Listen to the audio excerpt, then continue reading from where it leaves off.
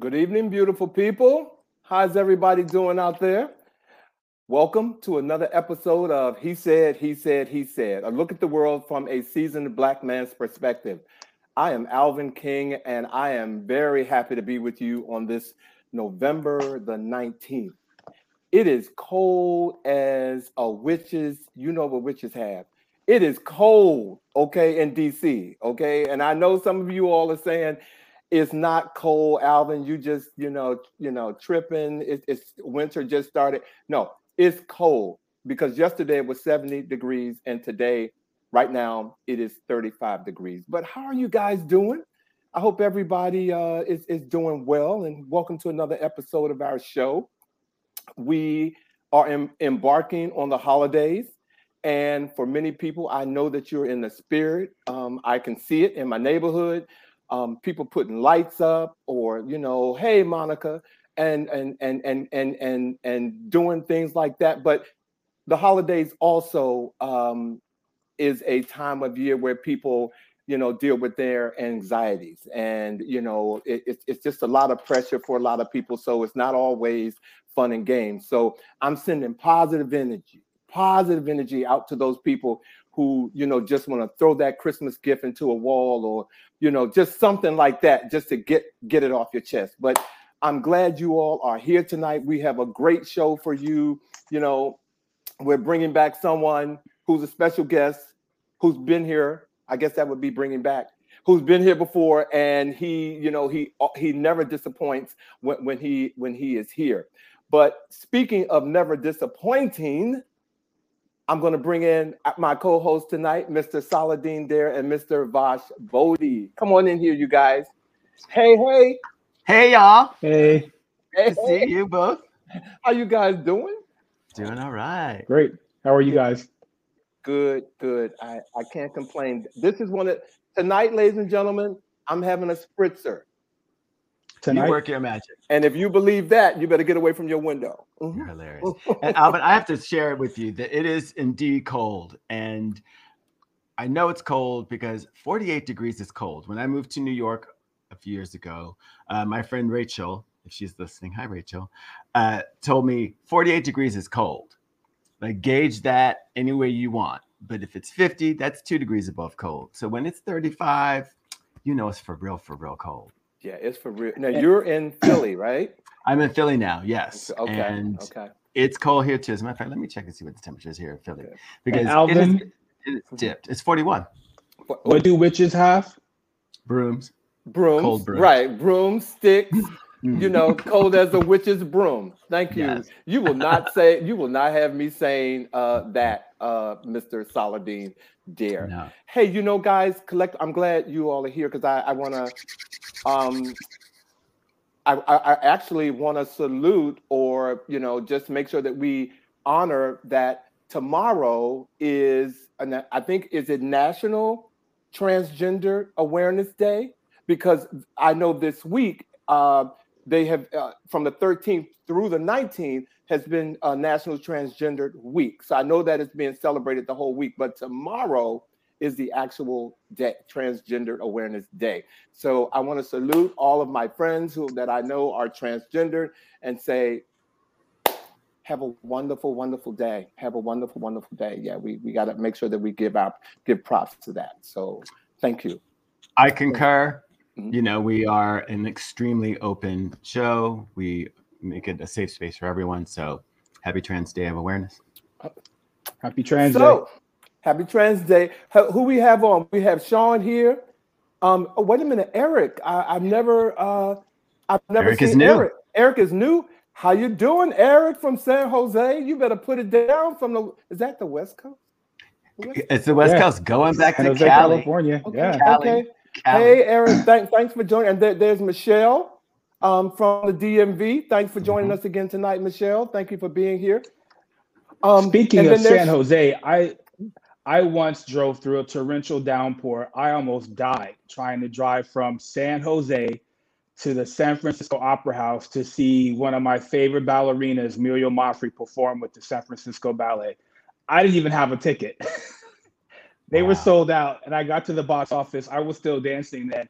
And I told the woman at the box office that I was in San Jose performing, and then I almost died driving across that bridge. And she found me a seat and charged me $30. Wow. I'll never forget that. Can I ask, how did you almost die? It was a torrential downpour. Have you ever driven in Northern California during like a rainstorm? It was a torrential downpour. It was frightening. It doesn't rain that much in Northern California, so that could have just been a mist. No, this was not a mist. I'm from Chicago, so I know a torrential downpour. It was a torrential downpour. Yeah. Right on.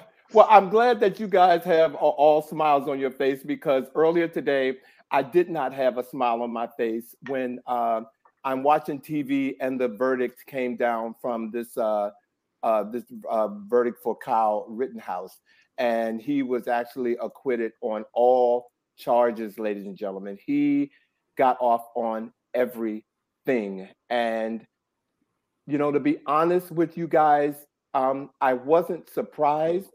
However, I cannot escape the disappointment that I felt after seeing another situation where clearly this person should be in jail tonight.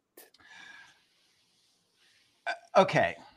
I mean, I understand the disappointment, but within the legal system, it's all about like the game that you're playing. And their defense was very, very hard to fight.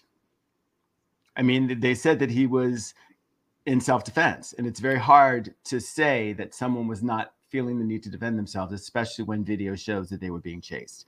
There's still that one count where he killed someone before he was being chased. Mm-hmm. But self-defense is a very hard case to prove. Well, Josh Horowitz, the executive director of the Educational Fund to Stop Gun Violence, said the verdict denied justice. He also said that extreme gun culture has rotted out our collective soul. Only in America can a 17-year-old grab an assault weapon, travel across state lines, provoke a fight, kill 2 people and injure another, and pay no consequences. Right. And this is one of the 2 Americas that we live in. Okay. One of the 2 Americas that we live in. Blue said, bottom line, if you help blacks, then we consider you black and will treat you as such.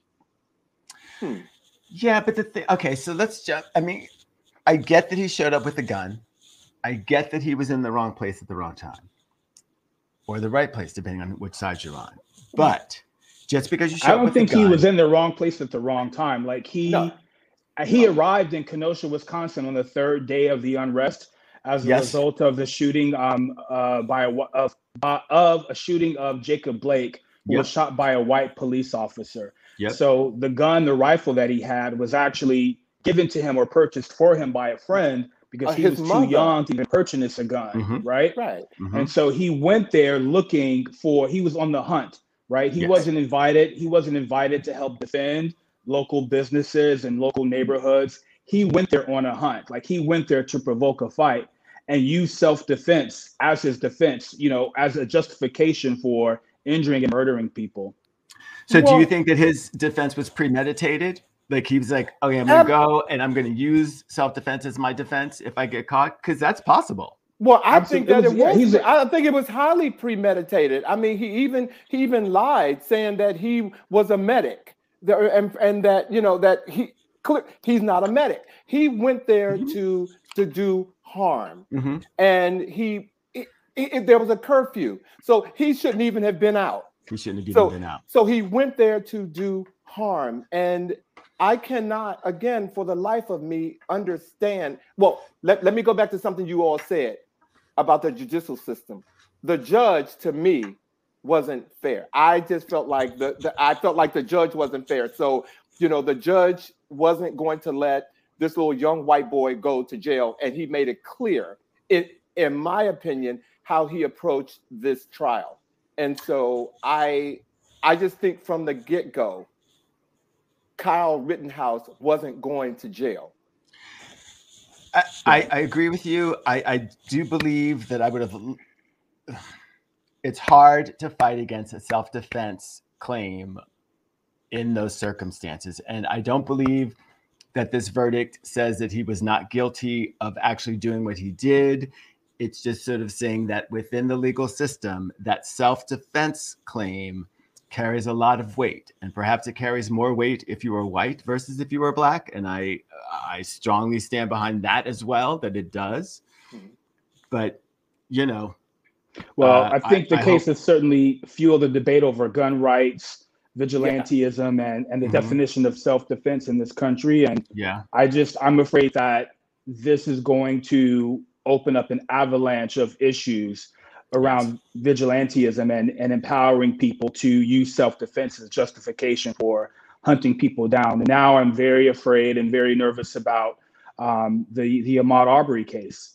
You know, are they going to argue self-defense? Because there was a point when Ahmaud Arbery got into a scuffle with one of those white men, but what would any man do if someone was blocking them with the truck as you're trying to get by, and then someone gets out and they have a gun and they're trying to incite a fight with you, like any other man would try and defend himself. And unfortunately, Ahmaud Arbery is not here to say that he was fighting in self-defense. They are going to be using citizen's arrest as their defense. And under citizen's arrest, if you are actually performing a citizen's arrest, you have as many rights as the police do, but you have to let it be known at that time that you are performing a citizen's arrest to invoke those. And they did not call the police. They didn't call the police. They took matters into their own hands. They didn't tell when the police officer arrived, he didn't tell the police officer that he was executing a citizen's arrest. Right. And that's the point. This citizen's arrest thing, civilians should not have the same powers as police officers or soldiers. Like the whole citizen's arrest thing, this whole stand your ground, all of these laws need to be reassessed because it should not be in the hands of civilians. We should not have the power to take someone's life. We shouldn't be, in my opinion, carrying guns and killing one another. It just doesn't make any sense. These stand your ground laws and the whole idea of citizen's arrest. Well, we found out today that there's a lot of mixed emotions with that verdict that was handed down today. And we could definitely, we could probably have another whole show dedicated just to that and how we feel about the injustices that we've witnessed. Some of us, well, I know I feel like I witnessed it today. We can talk about that, but I kind of wanted to get that off our chest and see how you guys felt about what happened today. And wow. May I interject a positive note? Mm-hmm. Today, for a very brief time, we had our first woman and woman of color president. Yeah. Oh, that's right. That's right. That's right. Yeah, it was funny because that kind of caught me off guard when the news made a big. The way they introduced it to me when I was looking at TV. I got it after a couple of seconds because then they explained where President Biden was and how that came about. So kudos to you, Kamala. You've been president. Word, Kamala. They said Uncle Joe might go, so we're going to transfer some power to you for a little bit, sweetie. It's always better to have it be, whatever, have it happen the first time, even if it's just a little taste. That way it's easier to get to the second time. So it's really exciting that we've already had a female president. So and I'm happy the president is feeling better. He's back at the White House, relaxing with Dr. Jill Biden. So congrats, Kamala, and stay well, President Biden. Indeed. Well, thank you all. Thank you all for that. For the chat. Thank you to all of our viewers who and you guys have been commenting on it. I know Michelle and Blue have been very vocal out here commenting on us talking about this verdict today. Well, we're going to move into our topic, ladies and gentlemen. Tonight, we are, as you know, we are vastly approaching the end of the year, and our favorite financial guru returns to tell you how you can reach your financial goals by the end of the year, in rethinking your priorities, tips for saving more, and even committing to sustainability towards financial freedom. He'll also talk to us about wealth building habits that you can start right now that would make it easier for you, that's right, to continue them into 2022. So here for our focus on our finance series, Fertilizing Your Finances. Please welcome Mr. Randy Jones, Wealth Management Advisor, First Financial Group. Hey, Randy. Hey, guys. How's it going? And glad to be here, Randy. Hey, Randy. Hey, glad to have you back, man. Thank you for inviting me. That looks like a nice, new background you have, Randy. Did you Randy, did you buy this $1 million home? Or what's going on? What's happening? No, I'm in my hotel room. I'm in LA right now doing some prep work for a TED Talk that I'm doing next year. Oh, nice. All right. That's right. Congratulations to that. Willpower Harris says, Randy's a real deal. Excited to hear him kick some knowledge. That's right, Willpower. Thank you. Thank you for joining us tonight. So, Randy, you've been doing good. You ready for the show, man? Yeah. Let's get going. I'm ready to talk and listen and answer questions. Let's go ahead and do it. For those of you who don't know Randy, like I said, he's been here before. I want to give Randy an opportunity to take a couple of seconds to tell us about himself and why he got into the financial planning industry. Outstanding. Well, I've been doing financial planning, I guess, for the last 25, 26 years, helping people, do things like buy homes, build retirement, take care of their kids and their parents as they get older, buy and sell companies, and a lot more. My experience has been that people have had money more as an obstacle than they do as an asset. And what I mean by that, if I look at a person's life or I look at how the business is run, they often have multiple dollars doing one job versus $1 doing multiple jobs. And so what I do is sort of figure out, how do we make all the things that people have told them to do? Because most people are getting advice sort of in silos, and they just want to figure out, how do I make all the puzzle pieces fit together to create the big picture called my life? And so over the years, I've learned that financial planning really wasn't about money. It was just the way that you thought about money. So what I do really isn't complicated, but it is hard, because before I meet a person, I just say, hey, we're going to think totally differently than you've ever thought in your life. And so I like changing people's lives, having them think different and about their money, and empowering them to take control of their future for generations to come. So, and when you're dealing with people's money and changing their minds, that means that you have a psychology degree as well. Does that mean, okay? Because I know you got a couple of couches. You have to have it, because you start talking about people, their money, and changing their lives. I know that's not easy to do. No. So, Randy, every year people set financial goals and often end up disappointed with their progress by the end of the year. Why do you think this happens, and what can people do to change the outcome with the time that's left in this year, 2021? I think every year, like, people make New Year's resolutions, or if you have some milestone birthday, that you make some promise to yourself. And I think success doesn't happen overnight, neither does failure. And I think what happens when people say, hey, I'm going to change my entire life when it comes to my finances, they make their goals, really big, and they want to attack them all at once versus trying to, take them and break them down into bite-sized pieces that you can do. And I think people overextend themselves or make promises that are going to be really hard, because it took them a lifetime to get wherever they are, and they're trying to fix all of that in 1 year. So I think it really makes it hard. I think people should just take it short of, if you had a big goal, how do I break it into quarterly goals and then monthly goals? A real good book is called the 12-week work week or something like that, where you just sort of take your goals and break them down into 3-month goals, and you're able to attain them. I think if people just take them in bite sizes, they can change that and move it forward. Okay. Mm-hmm. Well, I have a question for you, Randy, because it's the holiday season and it is time to buy gifts and do all kinds of spendings, and people having all kinds of sales.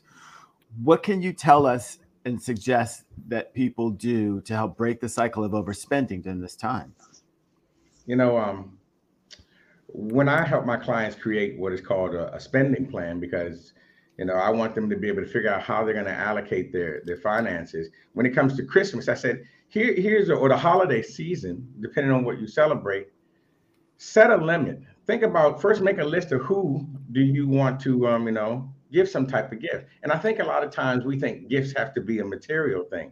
One of the suggestions that I gave my client, I said, hey, they have a lot of adult relatives. I said, How about movie tickets and a bottle of wine or something like that? It's something that they can do. It's the thought that counts. We put so much material stuff on it.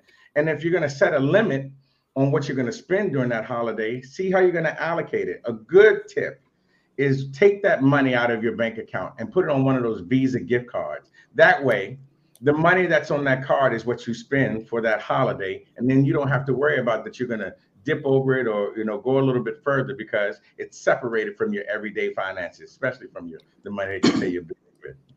Yeah. Well, see, look, I think the issue for me is, a Christian would know that it's Jesus' birthday. Okay, it is Jesus' birthday. It is the day that Jesus was born. So why are you running out buying everybody else gifts when you need to be on your knees thanking Jesus and giving him all the praise? I had to slip that one in. Okay? Well, Jesus wants me to have a Lamborghini.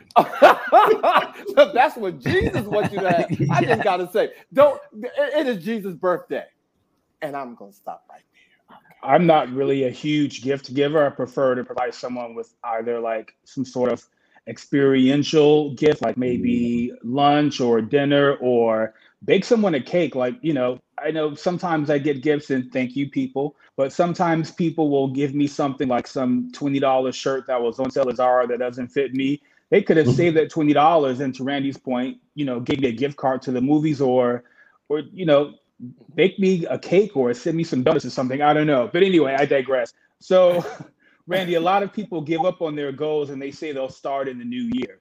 Do you have any tips or recommendations that could help a person break the cycle of having a strong start and a weak finish? Sort of like I said before, put it into bite size. But here's what I think people do.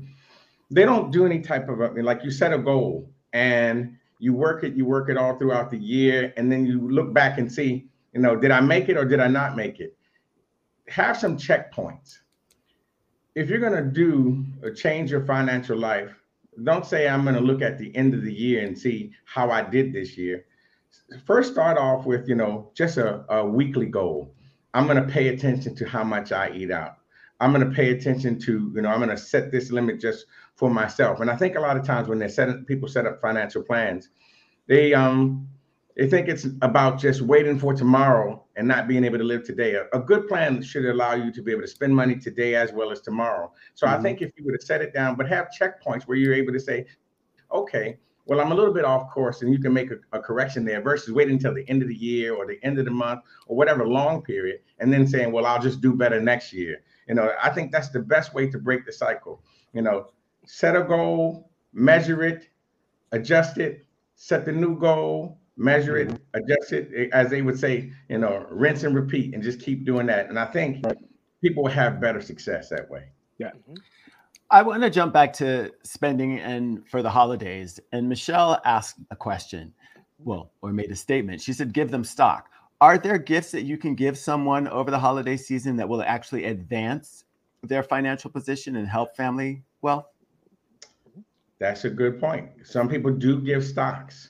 Some people do put money in, kids' education, 529 plans or something like that. If you have a brother or sister that has kids or nieces or something.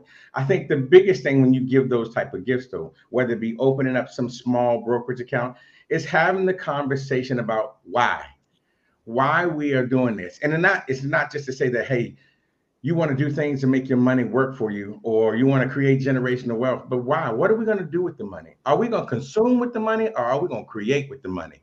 Having some why behind that. And so then the person that you're giving the gift to knows the purpose, not just, hey, I own, a couple of shares of this company or that company. So put some purpose behind it before you talk about the profit of it. Right. And if a person wanted to take control of their finances, what would you recommend they do over the next 30 days?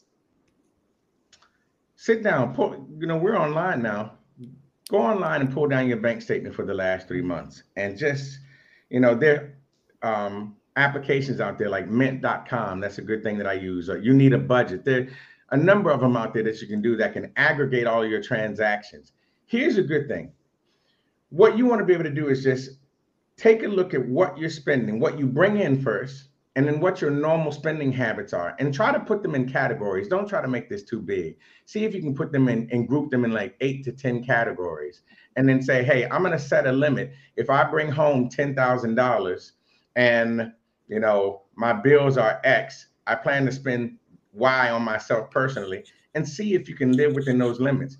Here's a great thing: the envelope system, where if you were to break up your money, these applications are sort of like the electronic version of the envelope system.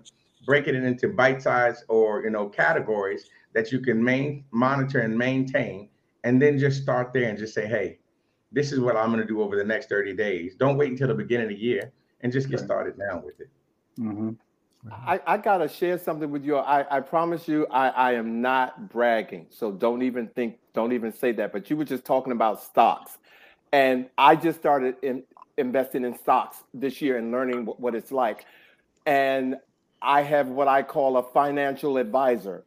And unbeknownst to me, as a gift, he had set a goal for all the people when he reached a certain plateau in all of his stock building, that he would give a stock to all the people that have followed him and that he have given advice to, and they followed his advice. And I was one of those people. So I got he gifted me stock. And so I thought that was the most wonderful thing. Now, I'm not going to say he doesn't have to give me anything for Christmas. I'm just saying that since that was his goal, that's what he did. I'm just saying that is real, and it's very important. So we were just talking about that, and I never would have brought that up unless we were having this conversation. But that is it really, I saw the value in that. And so that is a way to give a gift. Not yet. Gift me an equity. Gift me an equity. Not yet. Give me ownership or give me debt. But Randy, you talked about a budget earlier, or better yet, a spending plan. Some people feel like that's restrictive. And shouldn't people be able to enjoy life without always having to watch every dime or pinch every penny? Well, I think somewhere it got lost that paying attention to your money was bad. And when I tell people, I said, what we're going to do is set up a spending plan. A spending plan isn't supposed to make you think from a scarcity mentality, but from an abundance perspective. Being able to see where your money is, have control of how you allocate it versus being a slave to what you've done with it or how it disappeared. Lots of time when we start talking about cash management or a spending plan, a lot of people don't know where their money is. I'll ask them, I say, how much are your bills? Now, this is something I used to say, how much are your bills on a monthly basis? And everybody would tell me it's a $3,000 or $5,000. So I had to change the question. I said, how much does your lifestyle cost on a monthly basis? And most people lean back and go, Randy? I don't know. Most people don't want to be lost with their money. They want to know where it is. So truly a spending plan should create a sense of abundance, and you're in control of everything that you have, and you get to say where it goes. And that's what a spending plan does versus a budget says, how much money do I need to pay these bills? That's sort of reactive. We want to be proactive and be in control. I see all these questions coming up from folks or these statements. Let me, I can't remember. Lillian said to Saladin, thank you for dinner. When you were talking about that, she said, thank you for dinner. So Lillian, he's good for that. Blue said people must don't thank me, thank Alvin. He owns all these stocks. He's gonna thank everyone on this call. Exactly. People must learn to be honest about their finances. If you don't have it, don't do it. I have limits for everything: gifts, dinners, and fun. That's some good advice. So, hey JJ, thank you for joining. So, if I could say this one thing, because like sometimes when people hear the word limits, right? We all lived from a spending plan when we grew up. When our parents gave us money, that's all the money that we had. So your friend said you want to go skating to the movies as well as the mall. You say I can do 2 out of the 3. It's the same thing. And as we got older, just direct deposit made us forget about that. Right. Oh, no, it's true. Oh, okay. Okay. But even going back to the comment about limits, I really enjoy going to the opera and going to dance performances and seeing plays. But I set a limit of how much I'm willing to pay. Like there's a cap. And so I utilize this app called Today Tix, and they have discounted tickets. And the seats are normally pretty good. So I can go and see a Broadway show or an opera for $39 or $47. And no matter if you're sitting in the orchestra, the grand parterre, or in the balcony, the music all sounds the same. Or Dustin the Chandelier. You're in the room. Let me tell you though, Saladin, you have to join TDF. TDF it's a nonprofit organization. It actually helps actors and the community. You have to be a part of the community to get in. And the tickets that they get are they're like house seats for like what you might pay for like a balcony seat with Today Tix. Join TDF. And TDF, if you're listening, you need to be giving us. Okay, that's right. Hey, how you doing, TDF? Most of my shows. TDF. Yeah. He said. Okay. Yeah. Okay. So, Randy, outside of getting a better handle on your finances and taking action to overcome some of the spending that we have, do you have any tips that people can focus on to reprioritize for going into the end of the year and into 2022? Yeah. I often tell people the one thing that we can't get back is time, but most people spend 95% of their time focused on their money, saying that they want to live. One of the things that Saladin said was, experiences. Prioritize what you want to experience and then align your money with that. Most people want to align their money and see what can they create after they have it. Figure out what you want to do with your life. Figure out how you want to live and then decide what is it going to take to do it. Just like you were saying, TDF, there are ways to have great experiences without going broke behind them. Right. That's why we always have that conversation that, the guy who's really wealthy, he drives some beat up truck and torn jeans. Everybody always, I don't know who this guy is, but everybody must have met him, But I would tell people, prioritize the experience that you want to have and then align your money with that. Spend more time living your life versus chasing your money. Most people are chasing rich versus pursuing wealth. The difference between wealthy people and everyday people isn't their money, just the way that they think about it. So think differently and say, here's what I want to experience, and then move forward and make that a priority. No, I think that, first of all, I think that is like great advice. And I've learned a lot of what you just said, those practices, since COVID. I know I used to be the kind of person that I used to wear watches a lot. And if the battery died in a watch, rather than go and replace the battery, I go and buy a new watch. And, it's those type of habits that, I had to break so that I could, I guess see my money grow. So it doesn't matter how big it is, because like you said, Randy, one of the things that you've been saying since you've been on this show is, you don't have to always put a lot. You can start with a little and gain momentum, over the process. So that's something that you have said on every show that you've been on with us. And hopefully you guys are hearing him, because it's true. I'm a living witness that is true.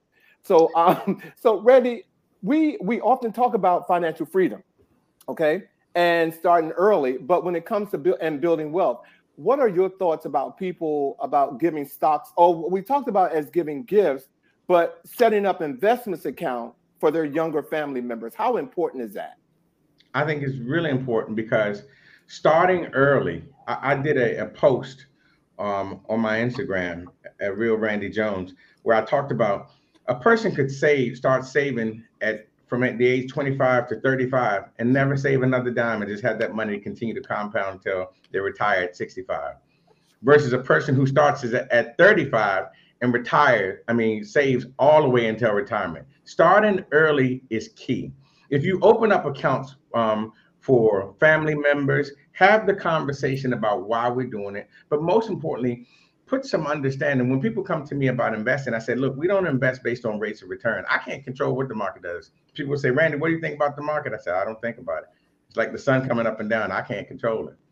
But what we want to do is invest with the intention of having access and control of your money. Design things around when will you need the money. Make your investments, apply them to goals that you set, not just to have a bunch of money. Retirement is not about how much money you have. It's about how much income it produces. And if you're going to invest, you're going to have possibly some short-term goals, some mid-term goals, as well as some long-term goals. And then that's how you will, allocate your investment portfolio. So if you're going to open it up with the person, start having those conversations about why starting early is more important than, starting sooner is better than starting later, as well as what are we going to do with the money and what does it mean? And then tie some goals to it. It'll mean more to them as well versus just opening an account for them. Mm-hmm. And Randy, what do you have to say to young parents who are, starting to have a family? I'm sure their, babies are born every second. What would you say to young parents about using the money that people give them to gift their children life insurance rather than just opening up a checking account or a 529 savings plan? Why not, gift the kid life insurance and really create generational wealth? I think that's an awesome idea. My kids, I got life insurance policies, and because I think as parents, when we think about life insurance, it's all about death. Life insurance is the craziest thing. It's the only thing that's named after what it gives, life, but described after what it has to take, death or something for you to access it. But there are different ways. I think gifting life insurance to young kids is really important. My kids had policies when they were young, and it wasn't about my fear of them dying. It's just ensuring that they have a way to create a legacy early that you set up for them, and then talk to them about the importance of it. I have clients who did that with their kids, gifted them life insurance when they're young. And then later on, they had some health challenge, which if they had waited, they couldn't do anything. So the sooner you can get it, the better. But you really need somebody who can explain to you the why and the how behind it, because a lot of people misunderstand the true nature and value of life insurance. It's not about dying. It's about living. Mm-hmm. Mm-hmm. And I know a lot of families will use, go ahead, Alvin, I'm sorry. No, I was going to say, I'm sorry to cut in. I was going to say, so what do you tell the single person who doesn't have kids? And, what do you tell that person about generational wealth, who doesn't have a big family, who, who doesn't have any of what the traditional family has? What do you tell that person? So as far as life insurance or just about building generational wealth? Generational wealth? Mm-hmm. Well, hey, you know me, I'm a very spiritual person. And then they say, I go before you to prepare a place. So we are somebody's mentor somewhere. So I think we have an obligation and responsibility to prepare a path for somebody else. It's, we're here for the benefit of others. I don't know why we're here other than that. It's not just to work and make money and then leave this place. So a single person, I would say, is there something that you believe in? Is there something, would you like your name to be remembered after you're gone? How do we build something that somebody can carry on after you're gone for a greater purpose than ourselves? A lot of times people who come to me who are single about generational wealth, they're just thinking about how much money can they stockpile? And they will get to a point, and some people say, well, I haven't gotten there yet, but most people will get to a point where they have enough money, they've done enough things. Now, what does life mean? And so if we put our purpose before our profit, I tell people, I said, don't you want your life to mean something other than you just existed? Mm-hmm. And usually people say, yeah. I said, okay, we can do something about that. So Randy, you said this word stockpiling, how, this thing, they make this money and they stockpile it. In layman's term, explain that to me. Stockpiling, like you just putting it in the bank, putting it in the bank, and they're not going anywhere or doing anything? No. I'm just saying that sometimes I'll have people come to me and they might be investing. They might be doing a combination of investing, saving, buying real estate, whatever it is. When I say stockpiling, they're growing their wealth over their working years. And if we're truly talking about generational wealth, say that I have a company, right? And I may not have any kids, but I might have a friend. I might see a young person that worked as hard as I did when I was their age, and I might, take them under my wing and say, I'm going to teach you how to run this business. When people are stockpiling and growing something, there has to be some other reason behind it other than just to end up in retirement. I've got a lot of money.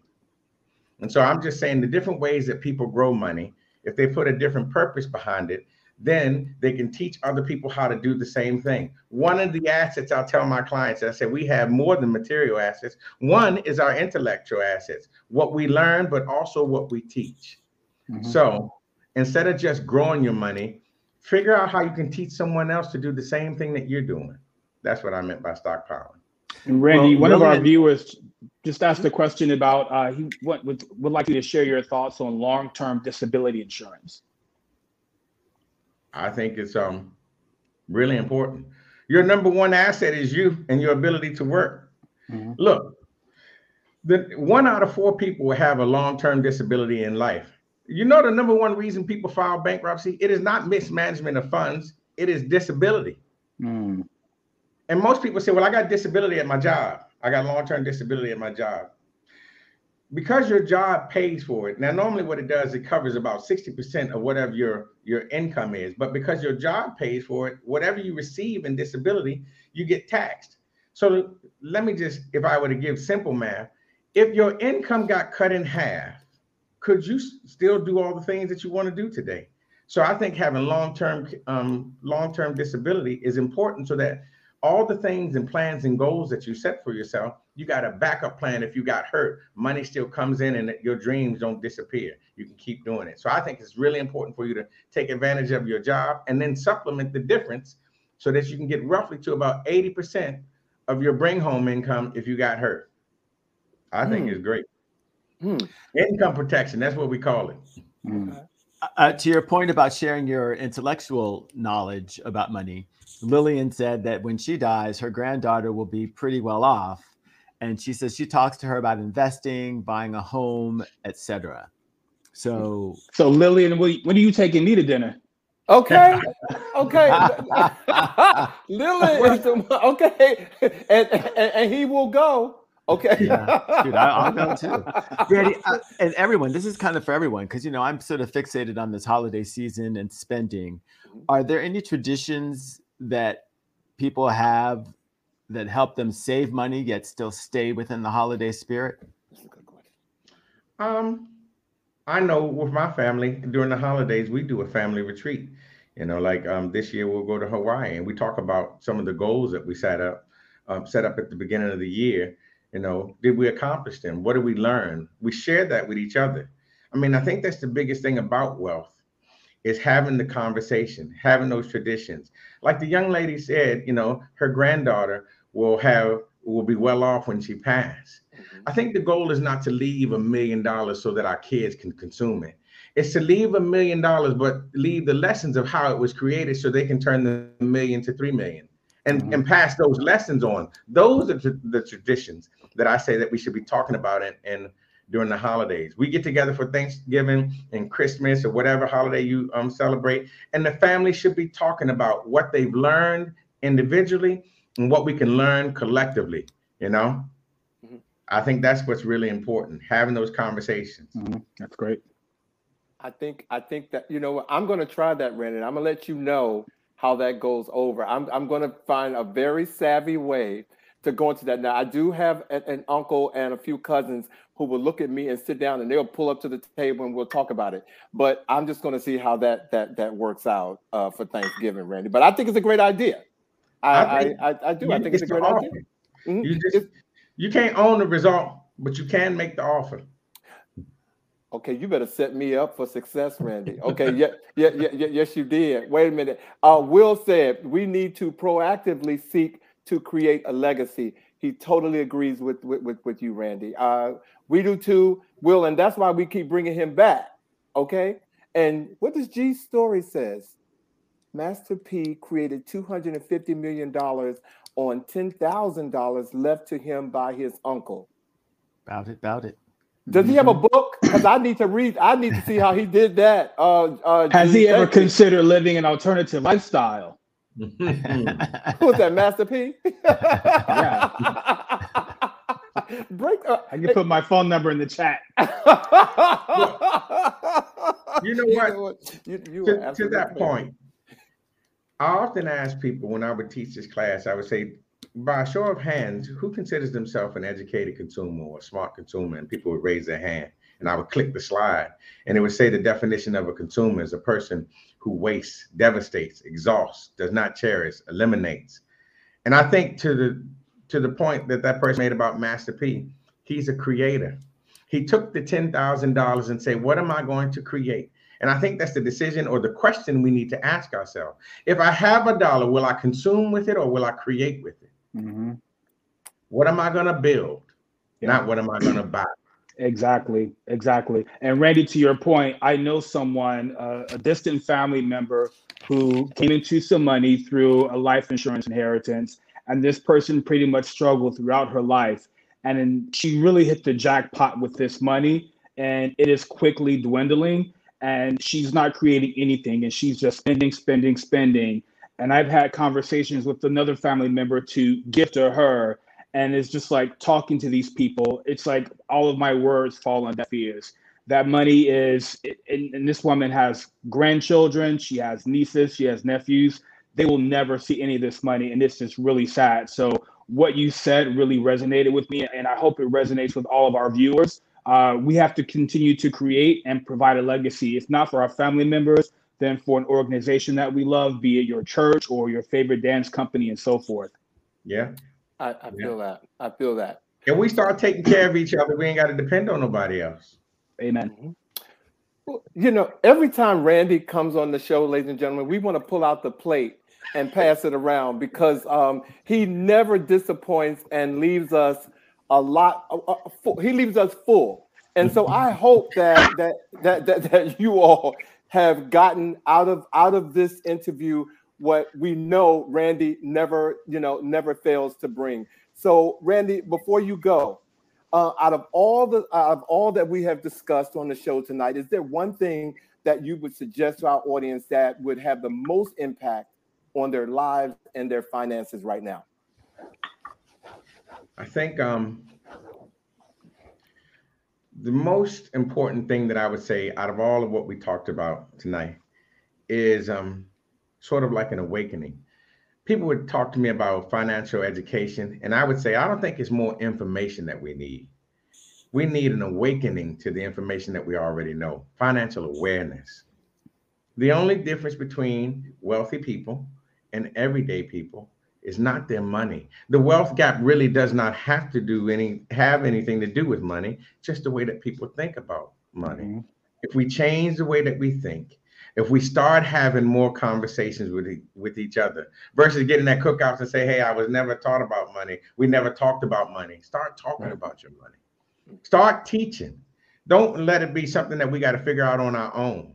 As a collective, we can create anything. So I say, wealth is hidden in the words that define it.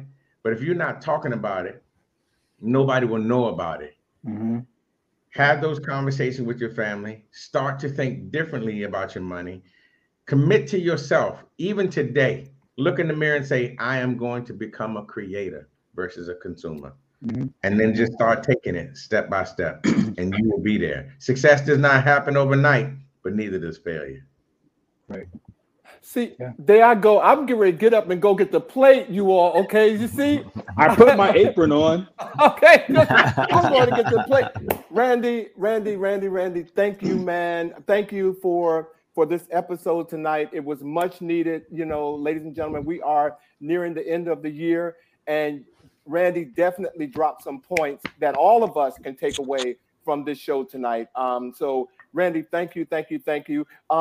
I see Lillian, Alma's grandmother. Alma has a show, Ask Alma. Her godmother, came on and supporting our show tonight. Thank you so much, Lillian, for being here and for giving us a shout. Happy Thanksgiving to you too. Well, ladies and gentlemen, we're not going to let Randy go because tonight Randy never, Randy just leaves and he comes and drop the bomb, then he leaves. But we're going to have some fun with Randy tonight. Tonight, we're going to play a game, and you all join in too. This game is called Do You Really Know? Do You Really Know? Okay, so how it's going to work? I'm going to head the game. I'm going to bring up two actors or actresses, and I'm gonna ask you which one do you think either made this statement or what I'm about to share with you applies to. So welcome to our episode of Do You Really Know? Okay, so we're gonna start off first. Our first two actresses is Halle Berry and Kerry Washington. Okay. Okay, so one of these actresses, one of them began their career in a beauty pageant, on the beauty pageant circuit, actually. She won Miss Teen All-American in 1985 and Miss Ohio USA in 1986.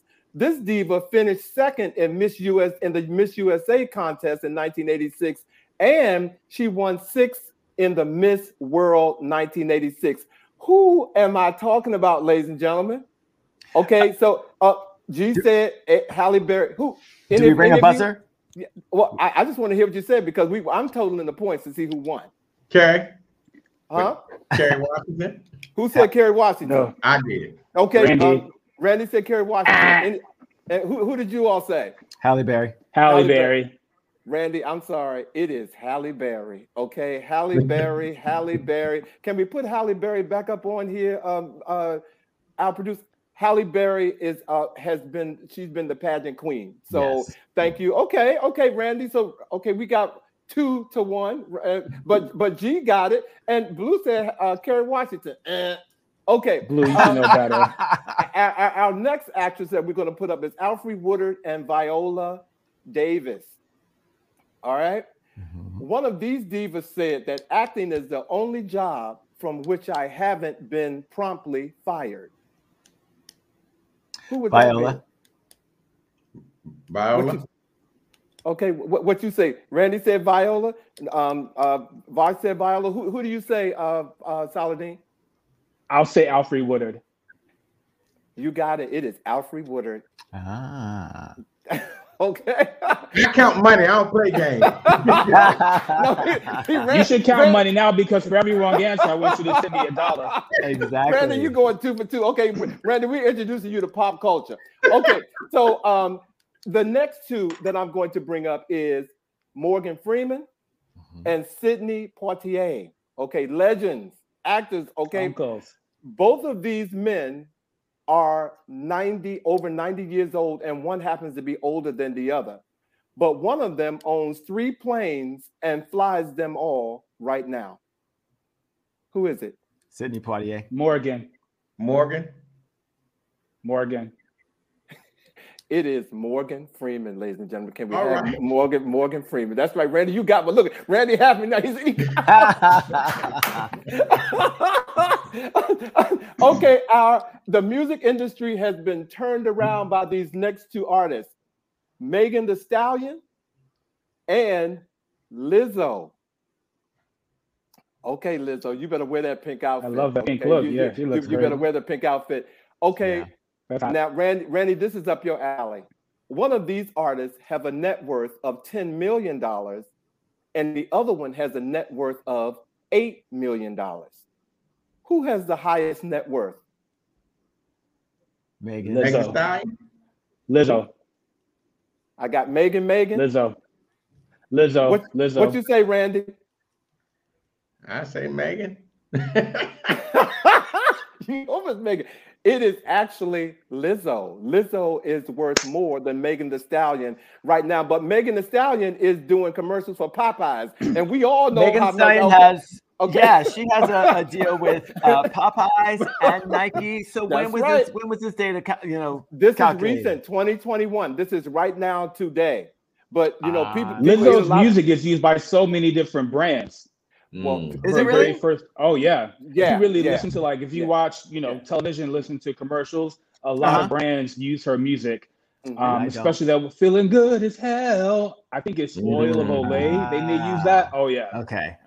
Right on. But couple of weeks, Megan Thee Stallion, people eat chicken. It's the holidays. Hottie sauce. Okay, so can we put up our next Mr.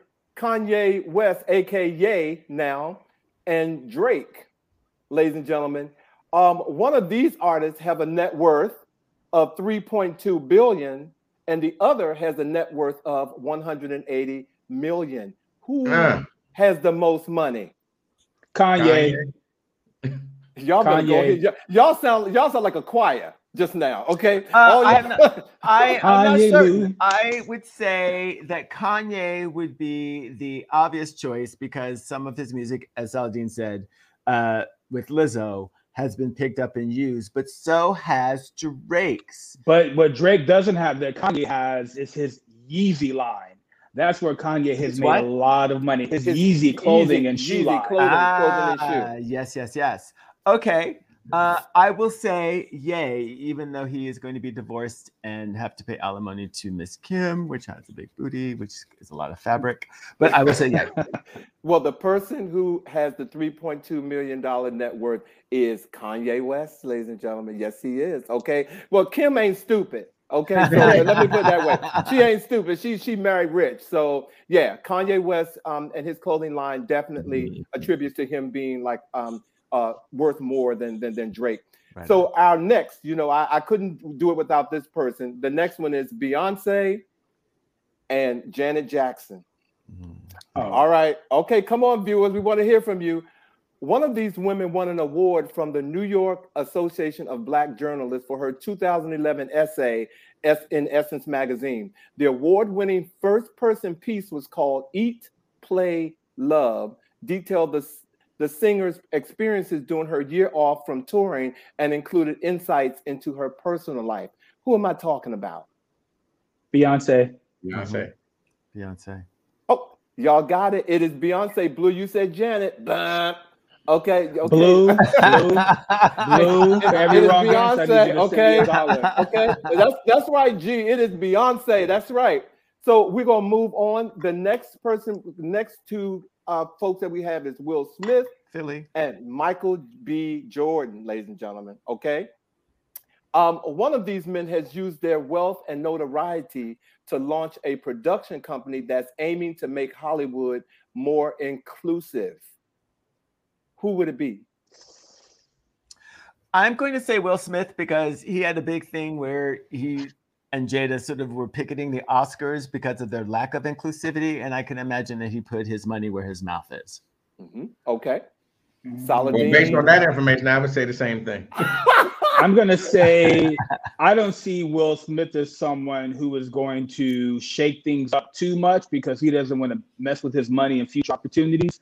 So I'm going to go with Michael B. Jordan because he has less to lose. It is Michael B. Jordan, and I'm going to speed it up. It is Michael B. Jordan. So our next. I let you wrong, Randy. We're going to put up is Tom Hanks and Woody Harrelson. Okay, one of these two men almost became a priest before they became an actor. We got to speed up. Okay, who said Tom Hanks? I did. Okay. Randy said Tom Hanks. Who? I need you all to say something so we can move. Say Woody Harrelson. I'm gonna say Woody Harrelson because he has a very thick Southern accent. So he's probably from some Bible Belt town in the country. It is Woody Harrelson. Yes, because once he found himself, he also found marijuana, and exactly, and he became a nun. Okay. Our next two is Lil Nas X and DaBaby. Okay. Now, this is a two-parter for these two. One of these artists has a net worth of $5 million and the other has a net worth of $7 million. And the same one said, I believe whenever you're trying something new, it's always going to get some kind of bad reception. Who is this person? Lil Nas. Lil Nas. It is Lil Nas. Okay. All right. It is Lil Nas. And we have one more. And we're going to go with Tyra Banks, and Naomi Campbell. All right, mother. One of these this one said the other one, and the other thing applies to the other one. One of them said, "I look at modeling as something I'm doing for Black people in general." The other one has a net worth of 90 million, and the other one has a net worth of 80 million. Tyra's richer. Tyra. Y'all better go ahead, Tyra. It is Tyra Banks, ladies and gentlemen. Okay, I want to thank y'all for playing Do You Really Know? Thank you. This is the first time playing this game, and we got Randy involved. So you know what? That alone right there is worth the game. Ladies and gentlemen, we have reached the end of our show. Thank you so much for joining us on Fertilizing Your Finances with our finance guru, Mr. Randy Jones. We really appreciate you being here, Randy, as always. And next week, in honor of World AIDS Day on December 1st, We have a show called Yesterday, Today, and Tomorrow. And we will be talking about the impacts of how HIV and AIDS have changed the world in honor of World AIDS Day. Before we go, our words of the week. Beware of little expenses. A small leak will sink a great ship. And those were words by Benjamin Franklin, ladies and gentlemen. Hey, look, thank you all for joining us. It has been a great show. I know you got something from this show today because I did. And if I got it, you got it because we're giving it to you. So until next week, we will see all of you again on He Said. He said. He said. It's a wrap. You guys have a great week. Thank you all. And happy Thanksgiving, everybody.